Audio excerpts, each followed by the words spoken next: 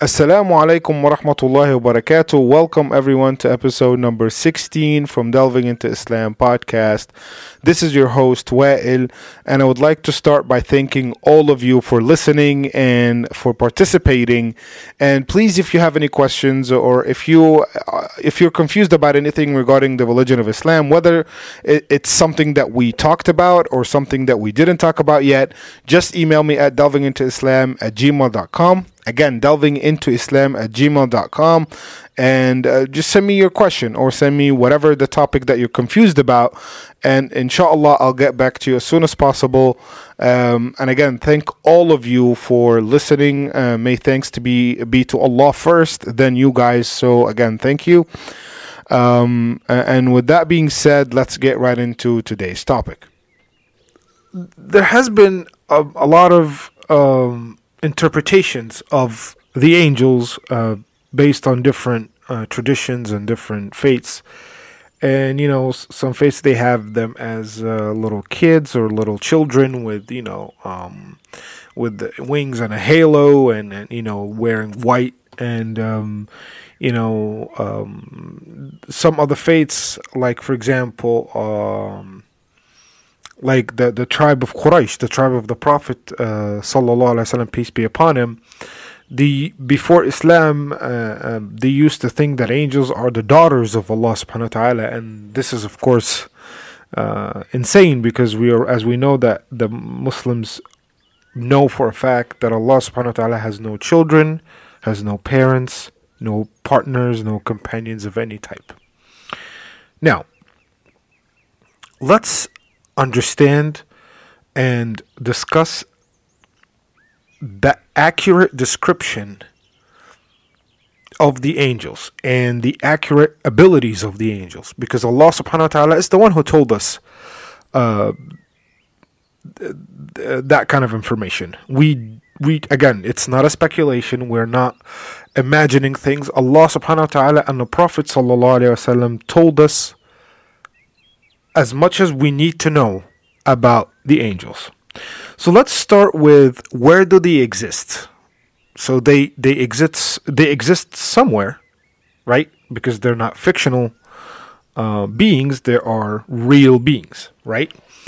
So they actually do not exist in any other dimension. They do exist in our world. It's just we cannot see them. Again, angels are literally everywhere around us. Now, to understand this, you have to understand that the number of angels that Allah subhanahu wa ta'ala has created, it's massive. It's massive. And we'll talk about their numbers later on this episode. But for now, you need to understand that it's unimaginable to a human mind to understand the number of angels that Allah subhanahu wa ta'ala has created, the number of angels who are amongst us right now. The number of angels who are among us right now, it's unbelievable. They're everywhere around you. You just can't see them and you cannot physically feel them, right? Now, the scholars said that Allah subhanahu wa ta'ala, when He created us, He put a lens on our eyes. So there's like a second lens that prevents us from seeing the unseen of this world. What does that mean? So basically, in this world, we're not alone. We're all, the humans and the animals, whatever the inhabitants of this earth, we actually have two extra species or two more beings, type of beings or species that live amongst us. Number one is the angels. Number two is the jinn, where Satan is from. And we can't see them. They live around us. They live in our homes. They live in our cars when we drive. They're with us. They're with us at work. They're with us at a friend's house. They're with us. They are everywhere. They're in the streets. We just cannot see them because of that second or extra lens that Allah subhanahu wa ta'ala has put on us, so we do not see this world yet. Because think about it. If you actually see the angels and the jinn, what happens? Most people will believe instantly. But where's the test? If you believe because you saw magical beings, or to you what seems to be, magical beings, and okay, God exists. Okay, I'm a believer now. Then where's the test? Then it doesn't make any sense. You have to believe as if you see. Now Allah has given us, and I don't want to get into this topic now, but we covered it plenty of times. But just to gloss over it, Allah subhanahu wa ta'ala has given us plenty of evidence to prove that He exists and everything He says is the truth. Now, Allah won't stoop to our level to prove everything He says. He's God. Because at this point, if somebody says, "Oh, I want to see the angels to believe," someone else will be like, "Oh, well, I want to see the jinn to believe." Okay. Someone else will say, "Well, I want to see how the seas or the oceans are speaking to Allah or making tasbih to Allah in order to believe." Oh, I want to see the moon come down to believe that Allah can do anything. And because we're humans and we will never be satisfied, Allah won't stoop to our level. So Allah subhanahu wa ta'ala has given us certain signs that are beyond any shadow of doubt. Prove that Allah subhanahu wa ta'ala exists, that Allah subhanahu wa ta'ala has created angels, jinn, and many more creatures. And He created us. And at the end of the day, He will resurrect us, inshallah, and we will have to answer to what we've done in this life. Now, it is said by many scholars, and there's a lot of like a hadith, a couple of hadith from the Prophet ﷺ, and certain ayahs that hint that when we die, when we are out on our deathbed, Allah subhanahu wa ta'ala will remove this extra lens and you will see everything. But when you see everything, you will not be able to speak of it. You basically will see the truth, but you can't say anything about it. So if somebody's sitting, your family or friends are sitting around you on your deathbed and you see the angels, you will see them. At this point, you won't be able to speak of them because, again, where's the test? Because if you say something like this, those who are listening will be like, "Oh my God, so okay, all right, so Allah exists, okay, the angels exist, all right, let me go believe now." No, that's not how it works. Allah is fair. The people who were tested before you, you're not any better than them. So you'll be tested like they were tested, and the people after you will be tested like you were tested. Now, something else we need to know about the angels, that they can read our minds. Again, angels can read our minds. Because think about it. How are they going to write the good deeds and the bad deeds? Because we know that angels, every human being, every single human being on earth, Allah subhanahu wa ta'ala has assigned 2 angels. One who is located on the left or on top of the left shoulder, and one is on top of the right shoulder. The one on top of the right shoulder writes your good deeds. The one on top of your left shoulder writes your bad deeds. And they're, of course, very small, and you can't even feel their weight. So now, the angels need to read your mind, because guess what? Think about it. Let's say that you went and you gave charity to someone, right? Now, on the outside, oh, you're doing a good deed. But in your mind, you are trying to show off. So people could say, "Oh, look how generous this guy is." You have no intention of helping that poor person. All you wanted was, something that was very selfish, which is people speaking or talking about you in a good way. Or you wanted to humiliate that person by giving them money. God knows. Guess who else knows? Allah subhanahu wa ta'ala allowed the angels to read your mind so they can write the good deed or the bad deed justly. It's very simple. Because again, you could do tricky stuff. Same thing, you could do something that looks like a bad deed, but you have good intentions behind it, or maybe you were ignorant of it. Now, if the angels cannot read your mind, then how would they know? Right? It's very logical. Now, and this is a little bit of a tangent, but actually it's still in the same topic. As a proof of Allah's ultimate mercy, subhanAllah, as a proof of His ultimate mercy, when an angel, the one on the right shoulder, when he writes your good deeds, if you do one good deed, Allah subhanahu wa ta'ala makes the angel writes it as 10 times the reward. So you do one good deed, you get as if you did 10 good deeds on your book. But if you commit a sin or you commit a bad deed, it's written only as one. Please tell me, why would Allah do this if He wasn't the ultimate merciful? If mercy, subhanAllah, it's ultimate mercy coming from Allah subhanahu wa ta'ala. Allah doesn't need to do that. Allah could be saying, oh, this is fair and square. You commit one sin, you take one bad deed written in your book. You commit one good deed, okay, written as one good deed. Allah, He could say that. It's very justly. But no, Allah subhanahu wa ta'ala is showing you, out of His ultimate mercy, you commit one good deed with good intention, it's written as 10. You commit one bad deed with bad intention, it's written as one sin. Now, also it's important to know that Allah subhanahu wa ta'ala has assigned two companions to you. Now we're done talking about the two angels on your shoulders, the ones who write your deeds. We're over that. Now we're talking about other types of companions. Allah subhanahu wa ta'ala has assigned a jinn to you, which is the shaitan, the devil, who whispers bad things to you.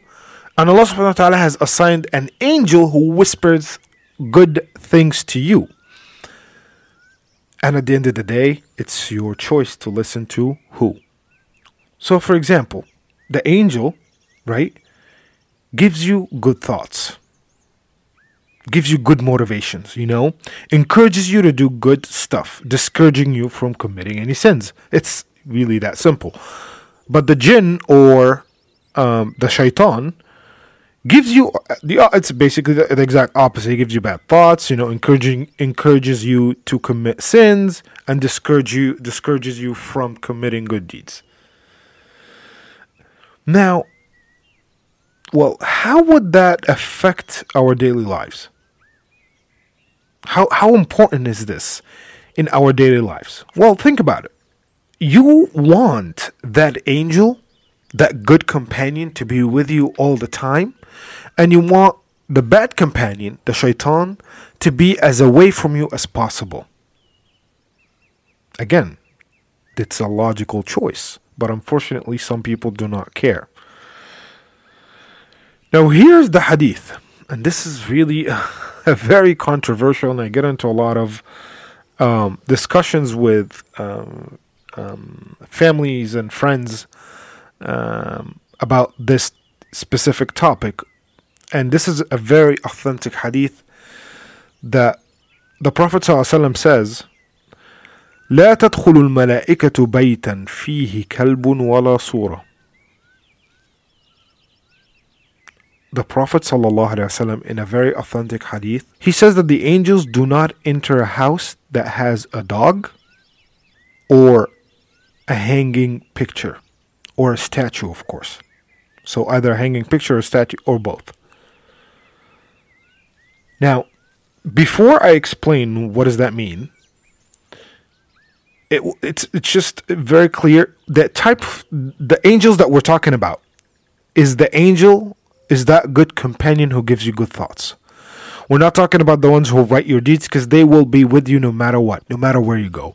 But we're talking about the one who gives you good thoughts, the one that you really need on your side. If your house has a dog in it, and that explains, for the non-Muslims who are listening, that explains why Muslims are not supposed to have dogs. And I'll tell you the reason why, the reason behind it. And if you have a picture that is hanging on a wall or a statue in the house. Now, let's talk about the dog. So the dog basically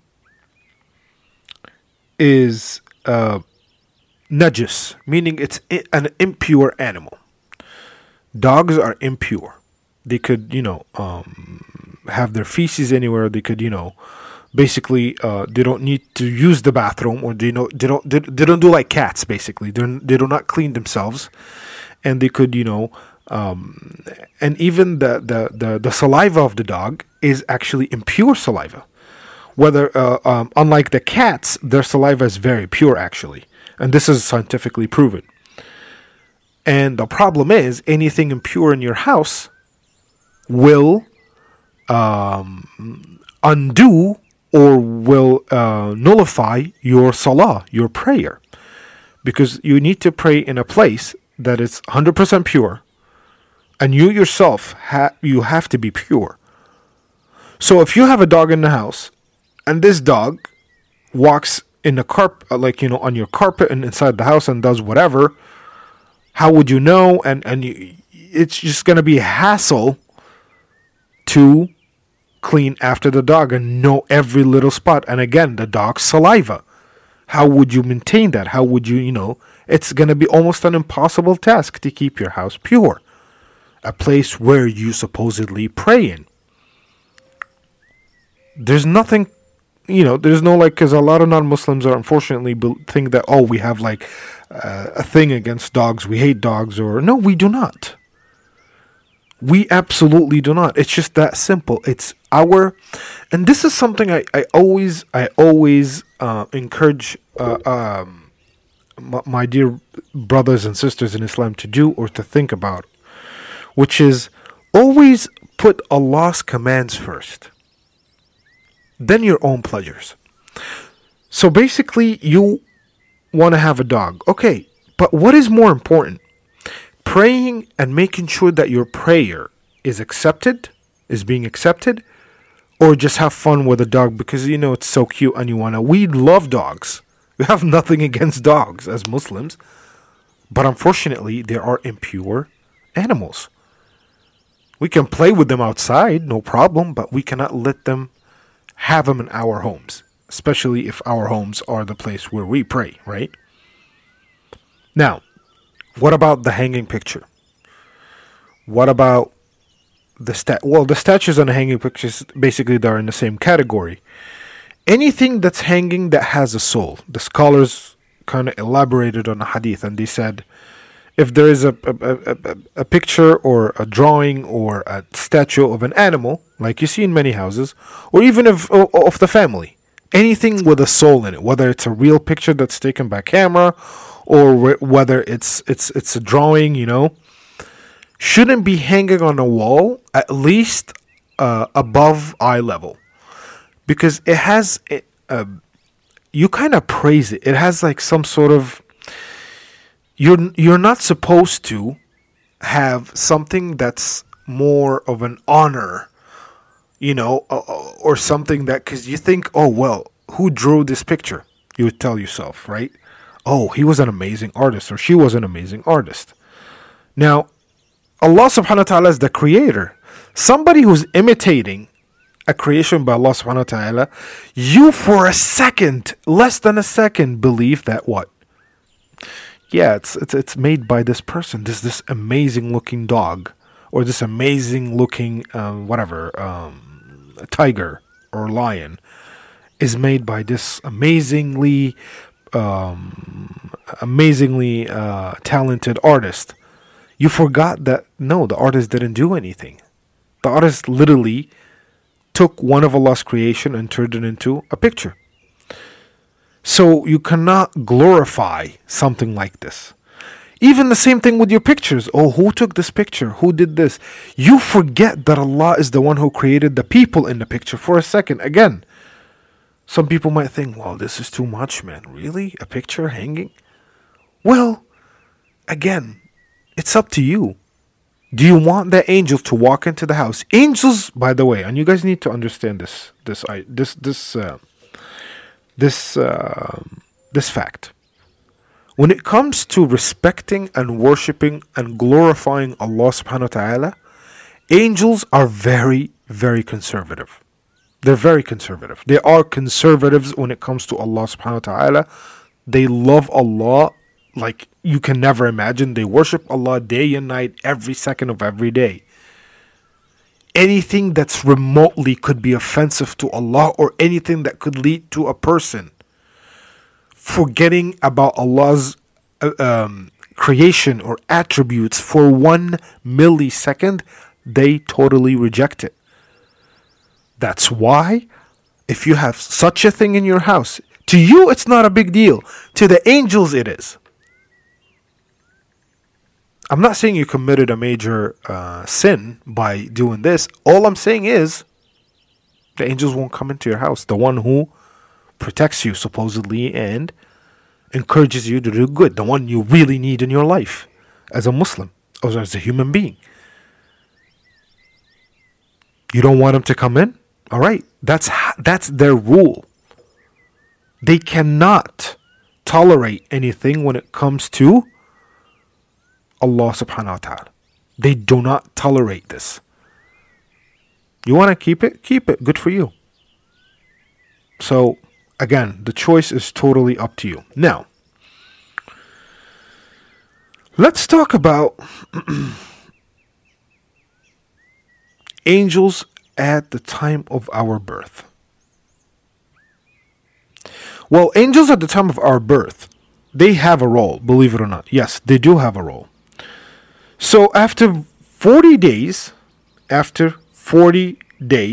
of the intercourse between a husband and a wife, a sperm goes inside, and then it creates a clot, and then the clot becomes a piece of flesh, and we know this, like, nutfa, min nutfa alaqa, and mudgha.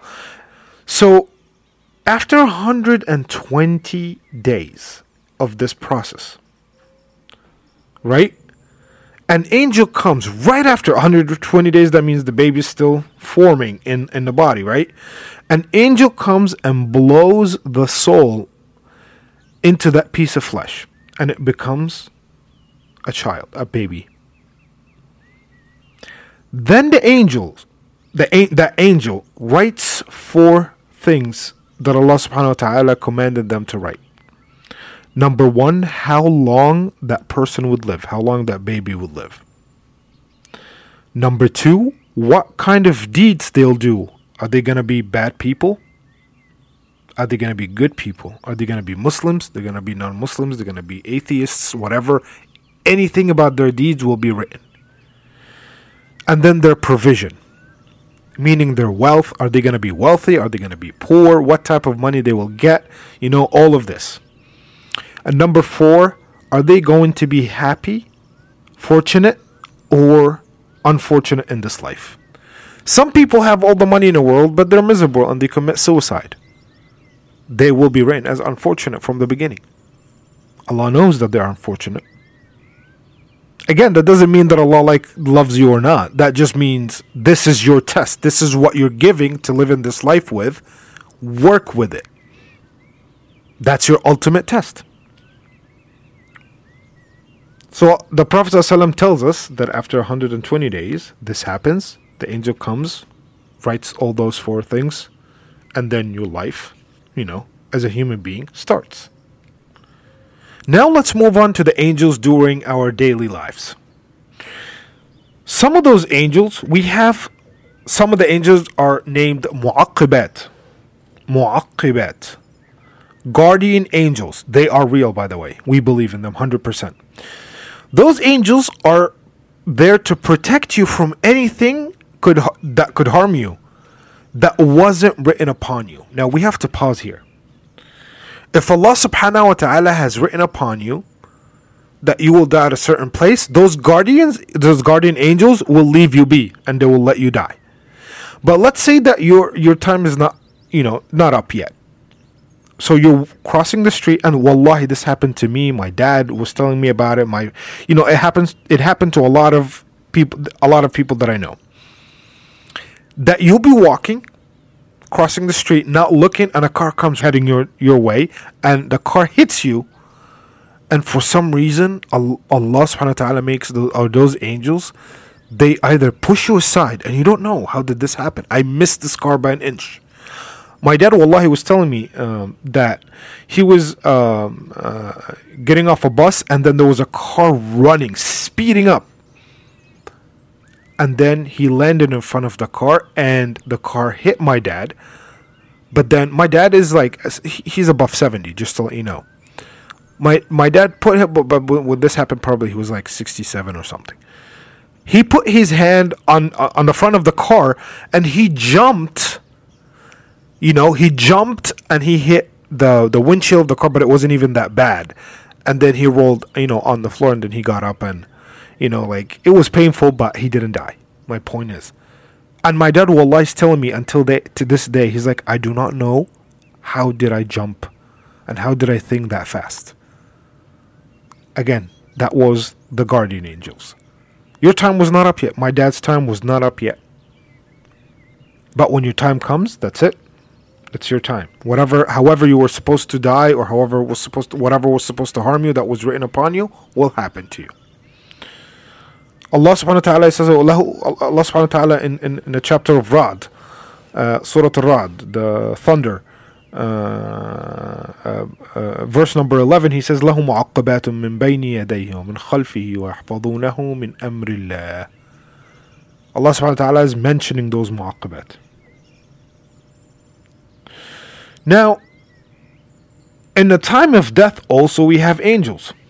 Whether the good angels, the angels of mercy, or the angels of punishment, depending on your deeds. The angels of punishment, when they come, you will be tortured. The angel of death will come, and with him the angels of punishment, to prepare your soul to be taken to some place that will be very, very unpleasant. But then if you're a believer, then again, in a pleasant way, the angel of death will come, with him the angels of mercy, to assure you that you will be treated in the best way possible, that you lived your life as a righteous, pious, or as a believer. Allah is pleased with you, and they will show you your place in paradise, in Jannah. May Allah subhanahu wa ta'ala makes us from those who are visited by the angels of mercy. Ameen. When we go into our graves, we will be visited by two scary angels. They have two names, Munkar and Nakir. Munkar and Nakir. These two angels will look so scary. Their faces, the Prophet ﷺ was describing them, they have blue faces and wide, big eyes. And they will be very, very scary looking. And they will come to ask us the three famous questions. Again, we'll discuss this in detail in the chapter of death. But they will ask you, who's your Lord? What do you know about your messenger? And what was your religion? And based on, these are, to us right now, these are really simple questions. But of course, we'll answer based on how we lived our lives in this life. And then we have angels at the end of time. Which is Israfil.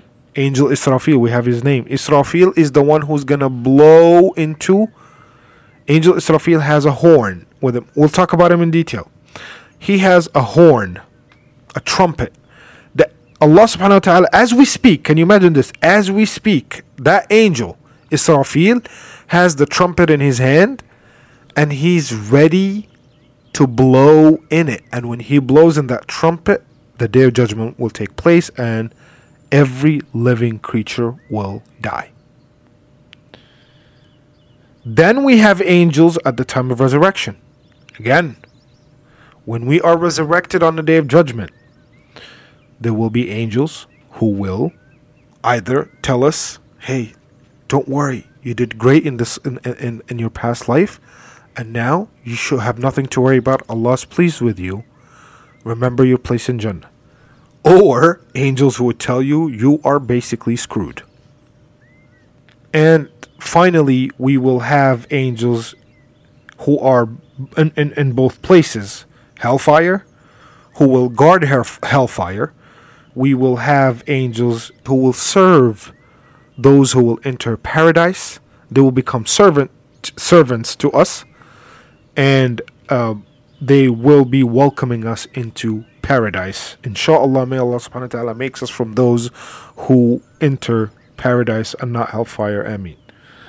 Thank you so much for listening. May Allah subhanahu wa ta'ala reward all of you.